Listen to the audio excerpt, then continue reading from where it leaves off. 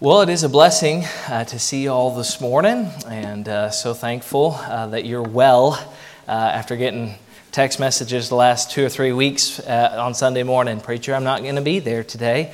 It's a blessing that we got a good number of folks who had been sick well again, and so welcome back. And so very grateful for that, and those that have been out of town, seeing family and traveling, and have family in town. So glad that you have survived the holiday season once again. And so looking forward to tonight again. It's going to be a great service. And so we've been in the book of Ecclesiastes on Sunday morning, and we started a new series there, To the World and Back Again, A Journey Under the Sun. And it's been a blessing. I've enjoyed the series thus far. And so we're going to do something a little bit different. Normally we're line by line, verse by verse, just working our way through the book. And we're going to go out of order. That's not allowed, but we're going to do it anyway. And so just kind of sticking with more of a New Year's theme, the Lord's really impressed on my heart over the last month or so. Since I've been here, we haven't done a theme per se. We haven't had like this year's theme is. I'm not against those. We did those every year when I was in Kaufman. I just hadn't really felt led to do that since we've been here. And this year, I don't know if you want to call it a theme, but the Lord's definitely put a challenge and a charge that I believe He wants for our church. Collectively, and so that's really where this message is kind of born out of that. And so let's take our Bibles here this morning and go to Ecclesiastes chapter number 11. Ecclesiastes chapter number 11. If you find your place there, let's stand if you're able to honor the reading of God's Word. Ecclesiastes in chapter number 11. So we're fast forwarding to the good part of the book where Solomon comes to his conclusion statements where he starts to give wisdom. Right, the first majority of the book is all about all the dumb stuff that he did when he tried to go and live life apart from God under the sun. And then at the end of the book, he gives this wisdom of saying, that's not going to work. It needs to be this. And so that's where we start coming into these, what I call the Proverbs of Ecclesiastes, where there's wisdom that's given to us. So Ecclesiastes chapter number 11, and we'll start reading in verse number 1. It says this, "Cast thy bread upon the waters, for thou shalt find it after many days. Give a portion to 7, and also to 8, for thou knowest not what evil shall be upon the earth. If the clouds be full of rain, they empty themselves upon the earth. And if the tree fall toward the south, or toward the north, in the place where the tree falleth, there it shall be. He that observeth the wind shall not sow, and he that regardeth the clouds shall not reap.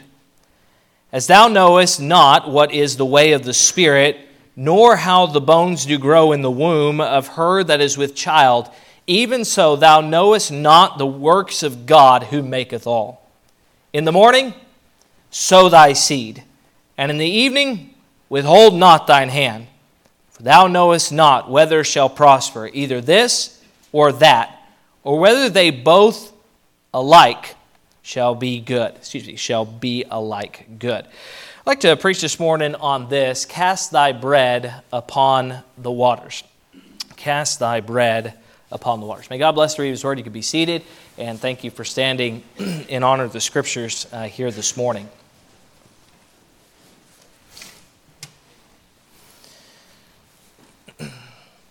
Investment can be a very scary thing, specifically investing in others. The reason it can be a scary thing is you never know how it's going to pan out, right? You can invest a lot of time and energy and emotion and even finances into somebody, and then it just not really work out that well, and then you figure out, man, no, I hated that. I invested all this time and energy into this person, and then they went and made poor decisions, and now it's a shipwreck. But it can also go the other way, can't it? That you can invest time and energy and yourself and pour yourself into somebody, and then it turns out really, really well. It can be a great success. But unfortunately, the risk oftentimes in many people's mind outweighs the reward of investment. What I mean by that is the fear of getting burned makes it where people never reach out and never pour themselves into somebody else. And so instead of saying, well, I might have a blessing, but I also could receive great hurt. But instead of having either of those, I'm just not going to do it. The fear of loss, hurt, or failure makes people decide that they're not going to invest in others at all. But whoa, stop just for a minute and think about your life and think about somebody who's invested in you. I'll just think about my own life because I know me. My parents invested a lot in me. I look back now at all the boneheaded things I did as a kid and a teenager and even now as an adult. And I think about all the grief that I put my parents through, and I say this: they put up with a lot. They loved me and they spanked me. And they spanked me and they spanked me some more. You know, every night I didn't get good night kisses. I got good night spankings. Amen. And man, I tell you what, my parents, though, I look back now, and though I didn't quite fully appreciate it as a teen especially, and even in college, now having my own children and being a little bit older and retroactively looking back, I can say this: I look at the sacrifices and the investment that they made into my life, not just financially by like feeding me and clothing me, but they made sure I was in church. They made sure our family was going to be a family that loved the Lord and followed the Lord. That doesn't mean we were perfect, far from it, but it did mean this: they invested in us in spiritual things. Some of the biggest decisions that I ever made in my life were at youth conferences and youth camps and things, I'll say, revival services, I'll say this, were investments that my family made that I am eternally grateful for, that I can say I would not be the person I am today had they not put up the money and the energy and the time and said no to so many good things so they could say yes to the one important thing that I really needed in my life. I'm very eternally grateful for that. I can look back at teachers that I had. Some were good, others were not. But there were a few that really stood out. Do you have those teachers where you can think back? Some of you, that's many years to look back, but you still remember them, don't you? That teacher that maybe had an impact in your life.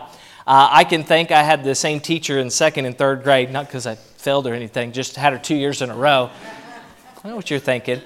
But I had her for second and third grade, and her name was Miss Mueller. And my parents will tell you, she made a big difference in my life because I went from like remedial everything messed up to then when I was in fourth grade, I was on accelerated, the gifted and talented. She just made a huge impact in my life because where other teachers saw this bratty kid that got spankings every night before he went to bed instead of kisses, right?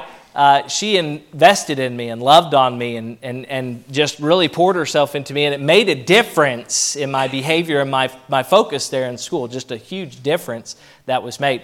Coaches. Maybe there's a coach in your life that made a difference. I'm thankful I had a coach my freshman year of high school that just took 15 minutes out of his day and one-on-one did some work with me in basketball. Basketball was my sport through high school, and he just worked with me for a little bit, and it totally changed my game. It just made it all together better. And I look back on that and say the time that he took probably meant nothing to him, but it meant the world to me. It just made a huge difference, not only in my game, but also in my perception about myself as a player. The investment that he made, just 15 minutes that he took, just one day during a practice, and took me aside one-on-one, just made a huge difference. Maybe more in a spiritual realm, probably one of the greatest impacts in my life was my youth pastor. Just this week, he came over and helped me with something at our new house that we're about to move into, and helped me fix something that was broken there. And I'll say this, I'm eternally grateful for my youth pastor who had many flaws, but he still invested in me tons. I think about times where he would go, we'd just go hang out together, or he would meet up early so we could pray, or things that he would do where he invested in me, or I say, he took time away from his family and invested in my life. It's huge, huge difference there. I think about some pastors in my life, men of God that have invested in me. My dad was my pastor most of my life, but I had opportunity to sit under Brother Sam Davis while I was up at Heartland, and that was my wife's pastor her whole life till she married me. And She downgraded a little bit. But I say this, I'm thankful Brother Sam knew me by name and invested in me. And I can think about times where I had opportunity to intern at the church there, where we traveled together and just one-on-one conversations. The times he's come, even now as a pastor, where he's come and preached a revival for me, and we've had opportunity to visit. And it's just the influence that he's poured into me, the investment he's made in my life, I don't think really could be quantified. It's just it cannot be calculated how much of a difference that he's made in my life. Now listen, I could go down the list. We could be here the rest of the day. I could talk about people who've invested. I could talk about church members. That'd be dangerous, but I could talk about church members that have invested in me and been a help and have helped me better ways to do things and loved on me and my family. And I think about huge investments that have been made into my life. And I stop and I think, just for a moment, what if those people had better things to do? What if those people decided that my life was not worth investing in? I can honestly say I would not be the person I am today had it not been for those investments. Amen. The investment of time and talent and energy and money and all that was poured into my life. I say it this way, I'm not a self-made man. If I'm honest with myself, although there's many decisions that I personally had to make, many of them were easier, and many of them, if I can say it this way, sent me on a path and projected me in the right direction because somebody loved me and cared about me enough to invest in my life. They saw a diamond in the rough. They saw something that really wasn't worth anything, but they saw what it could be, not what it was. They loved me for who I was, but they knew there was more to me. They knew there was something in the future. They knew there was something worth investing in, and so they poured themselves into that. May I submit to you here this morning, you have people in your life just like that. If you're honest with yourself, you can look back, whether it was a parent or a pastor or a youth pastor or a church member or a coach or a teacher or whoever it might be, somebody that invested in your life, and it has paid dividends because they cared about you enough that they invested in you. You might be here this morning and say, well, nobody's ever done that for me. Well, who shared Jesus with you? If you've been saved, accepted Christ your personal Savior, somebody loved you and cared about you enough to at least invest in you in that way. Amen. Gave you a gospel tract, shared the plan of salvation, preached the gospel message to you, and they gave you the greatest gift you could have ever received of hearing the gospel. Amen. And you received it. And the investment that's been made in our life. So here's the challenge here this morning, and I'll try to really fine-tune this because there's a specific investment that I want all of us to make in somebody else's life this year. But here's kind of where the challenge is going is you need to be that to somebody else. You are not a Dead Sea Christian. At least God hadn't called you to be that. What I mean by that is you don't just receive investment, you are called to be an investor in somebody else's life. A conduit of blessings. Somebody has blessed you, now it's your turn to bless somebody else. And more than somebody else, maybe many somebodies. Yep, and invest in them. So we come to Ecclesiastes, and again, just still the same book, but here Solomon's been on this journey, and we kind of really fast forward to the end of the book. We're going to go back next week. But if you remember where we've been in the first few chapters there in Ecclesiastes, Solomon is saying, vanity of vanities, everything's awful, everything's vexation of soul and spirit, because he's trying to live life on this earth for this earth. And that is a miserable existence. If all we have is this life, we are of all men most miserable, is what the New Testament would say. And Solomon understood living life in this life, for this life, and living life under the sun, under this world system, is vanity, it's empty, it's vexation, there's no fulfillment, there's no true joy in that. But life lived for the glory of God, life lived for the Son of God, has great value and purpose and worth. Amen. And so that's the journey really he goes on. He leaves the Lord to live a life under the sun, and then understands at the end of the book that the whole duty of man is to fear God and keep His commandments. Well, as he comes to the conclusion of these matters, he starts to have these proverbial statements, these wisdom statements that come out, where he says, life lived for God looks like this. Life lived under the fear of God looks like this. And that's exactly where Proverbs 11 starts to take us, where he says this, cast thy bread upon the waters. And everyone says, that just blesses my soul. Because you know what I learned at church today? I need to go feed the ducks. Okay? Because for us in America, that's what we think about when we're throwing bread on the water, is we're taking a loaf of bread and we're throwing it out there so the ducks can eat. Okay, that is not what that means. So, agricultural society, right? Israel is one who was agrarian, which means that they're planting crops and they're growing livestock. By and large, that's most of the people in Israel did that. This phrase of cast thy bread upon the waters was referencing those who would be planting seeds or growing crops. So what they would do, and this is still true today, if you see folks that grow crops, there's one part of the field that doesn't get the proper drainage as it's supposed to, and if it rains real heavy, it'll like flood. You know what I'm talking about? And you see like this whole big crop of like, wheat or barley or corn or whatever it is. If you go around and you see that, and then in one little corner, it's like it's either little bitty plants or it's not growing real well because of the irrigation situation. It's either not getting enough water or it's like flooded out.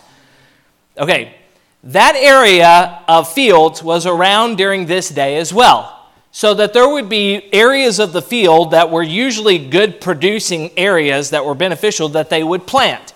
And then there were other areas that were low-lying that were not really that beneficial to plant, and so they would usually skip them. So here's what Solomon says. Plant everything, but when you get done, instead of holding up reserve seed for the next year's crop, take it and cast that on those muddy, watery pools. So Israel would have more of a rainy season, so when they were planting, it usually would be kind of moist at that time. And as they're out there, there would be these puddles of water in these low-lying areas of the field. And the temptation was this: what if my crop doesn't turn out good this year?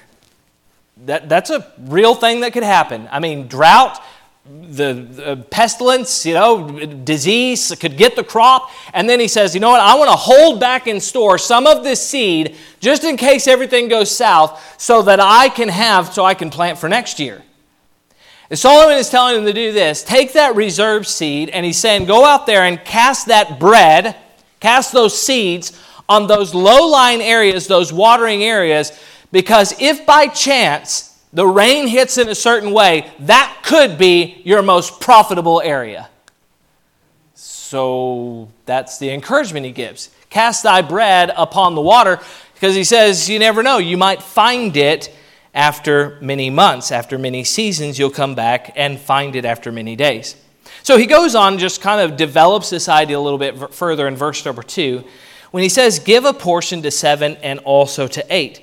For thou knowest not what evil shall be upon the earth.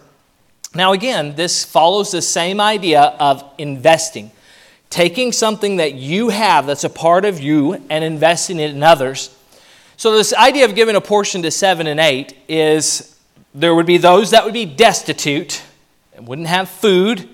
And so he's saying take food and lay it aside so that if somebody comes by that's destitute, you have portions that you can give. Well, how many should I give it to? I don't know, 7 or 8. That's a lot of mouths to feed. I remember when I was in college, I worked at Bass Pro Shop there in downtown Oklahoma City area one year.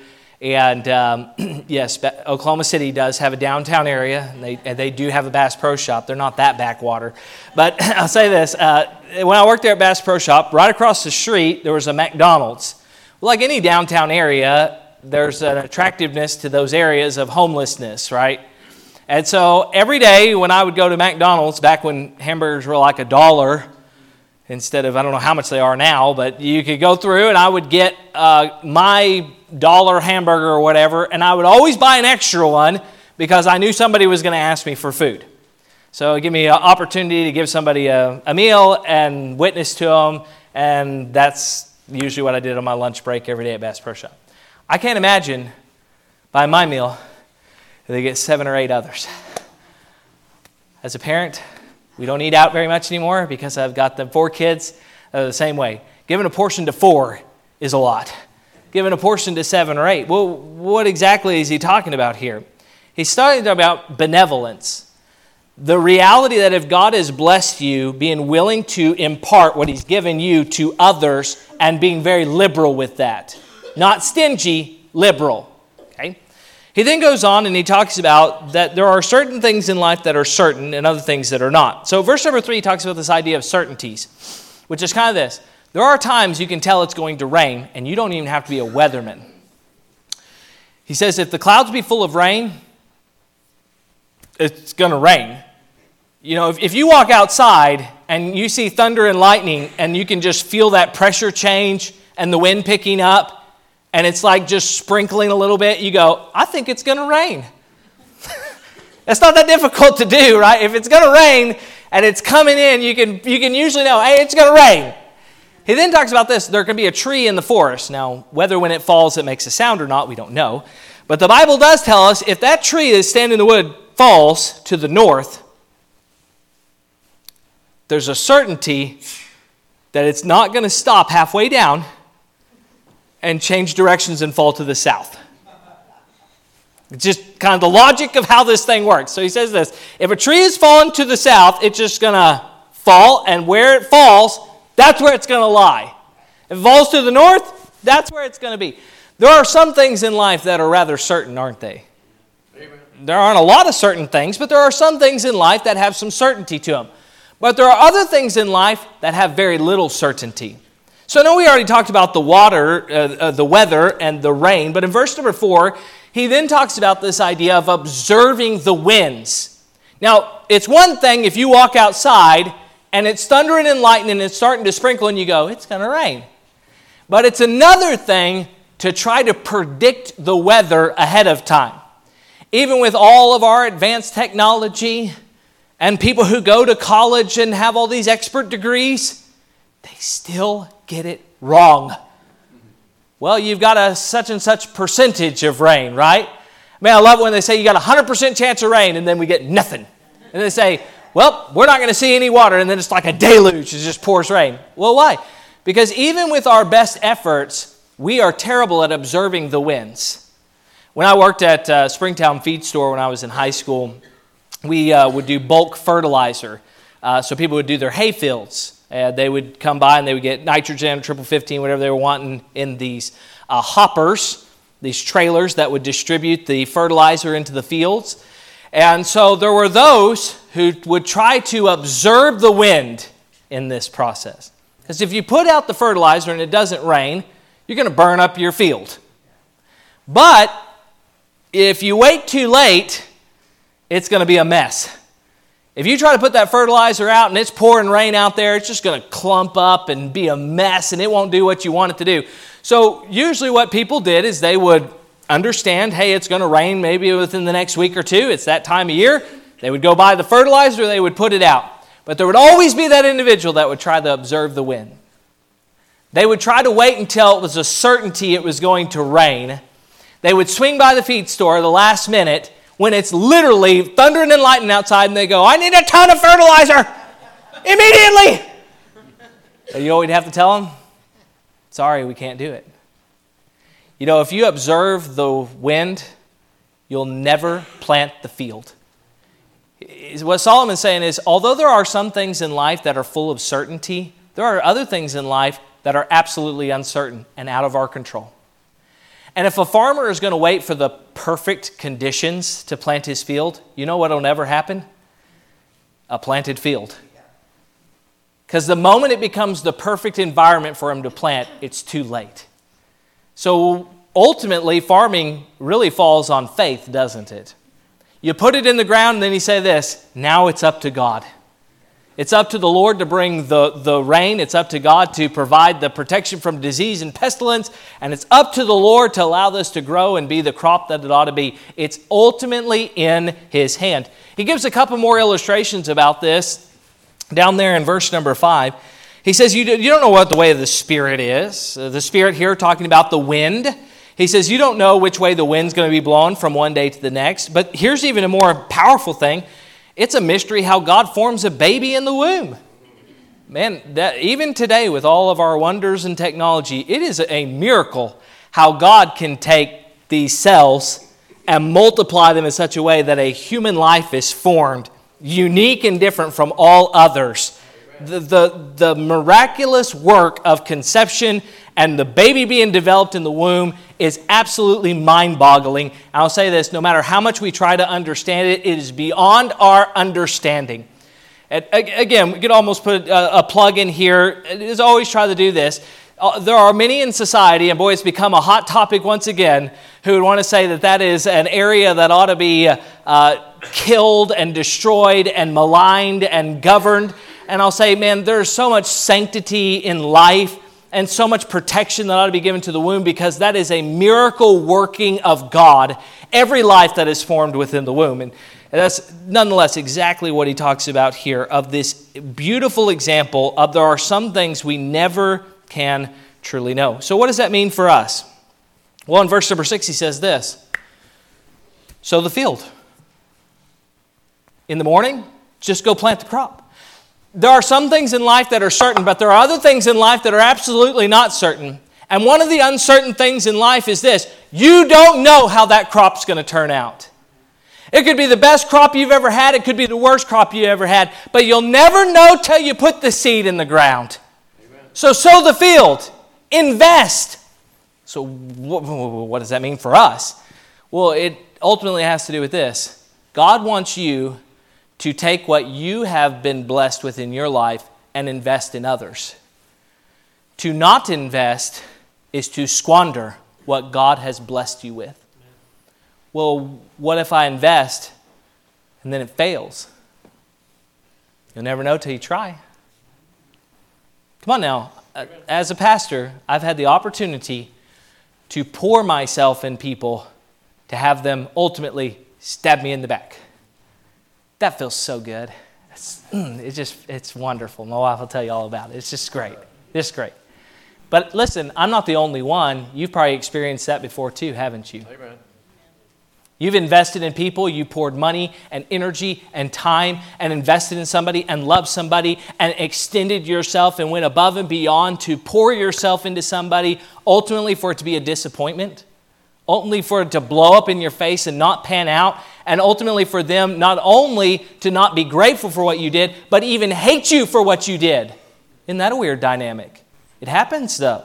Unfortunately, sometimes the people you invest in the most and love the most and pour the most into are the people that hurt you the most. But for every one of those horror stories, there's good crops too. Amen. And I can look at my life as a pastor, I can look at individuals where I can say, man, that life has been changed. That person got led to the Lord, they got baptized, now they're growing in Christ. And I can see families that have been altered, family trees that are totally different now, not because of the work of a pastor, but because of the work of the Lord through a pastor, right? And the work of the Lord through other believers. Now, here's ultimately what Solomon wants us to understand, is you need to sow the seed.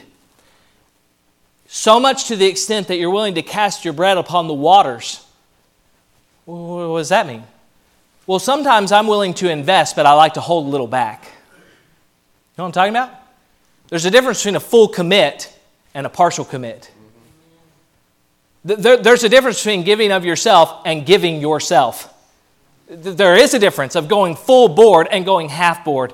And what Solomon is saying here is simply saying this: don't reserve the seed back. Take the reserved seed down and go cast it on the water, because you never know what that life might be. Sow indiscriminately. What do you mean sow indiscriminately? Well, there's good ground and there's ground that's questionable, but Solomon tells them to sow the whole field. You know, sometimes I look at people's life, and in my human eyes, I look at them like the prophet did when he showed up to crown the next king of Israel, and I go, surely this is the Lord's anointed. He's looking at Eliab. He said, this is the guy here, man. He's tall, he's muscular, he's awesome. The Lord goes, no, Samuel, that's not him. Next one. He goes, Jesse, do you have any more kids? Yeah, the runt of the litter, but I left him out in the field because he's ruddy. He's freckle-faced, little curly-head brat kid. We left him to take care of the chores so you could pick from the good kids, not the leftovers. Well, go get him. God said no to all these others. He shows up and he looks at this little freckle-faced, ruddy kid, and he pours oil on his head, and he says, "This is the Lord's anointed." Now listen, nobody else saw what God saw. But God saw something in David, didn't he? Amen. In my human eyes, sometimes I look at people based on their talent or their stature or their position. And in my human estimation, I can look at somebody and go, "Whoo, good ground right here. They're worthy of my time."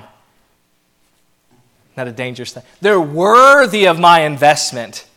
I've only got a limited amount of time here, so I'm going to invest it where it really is going to count.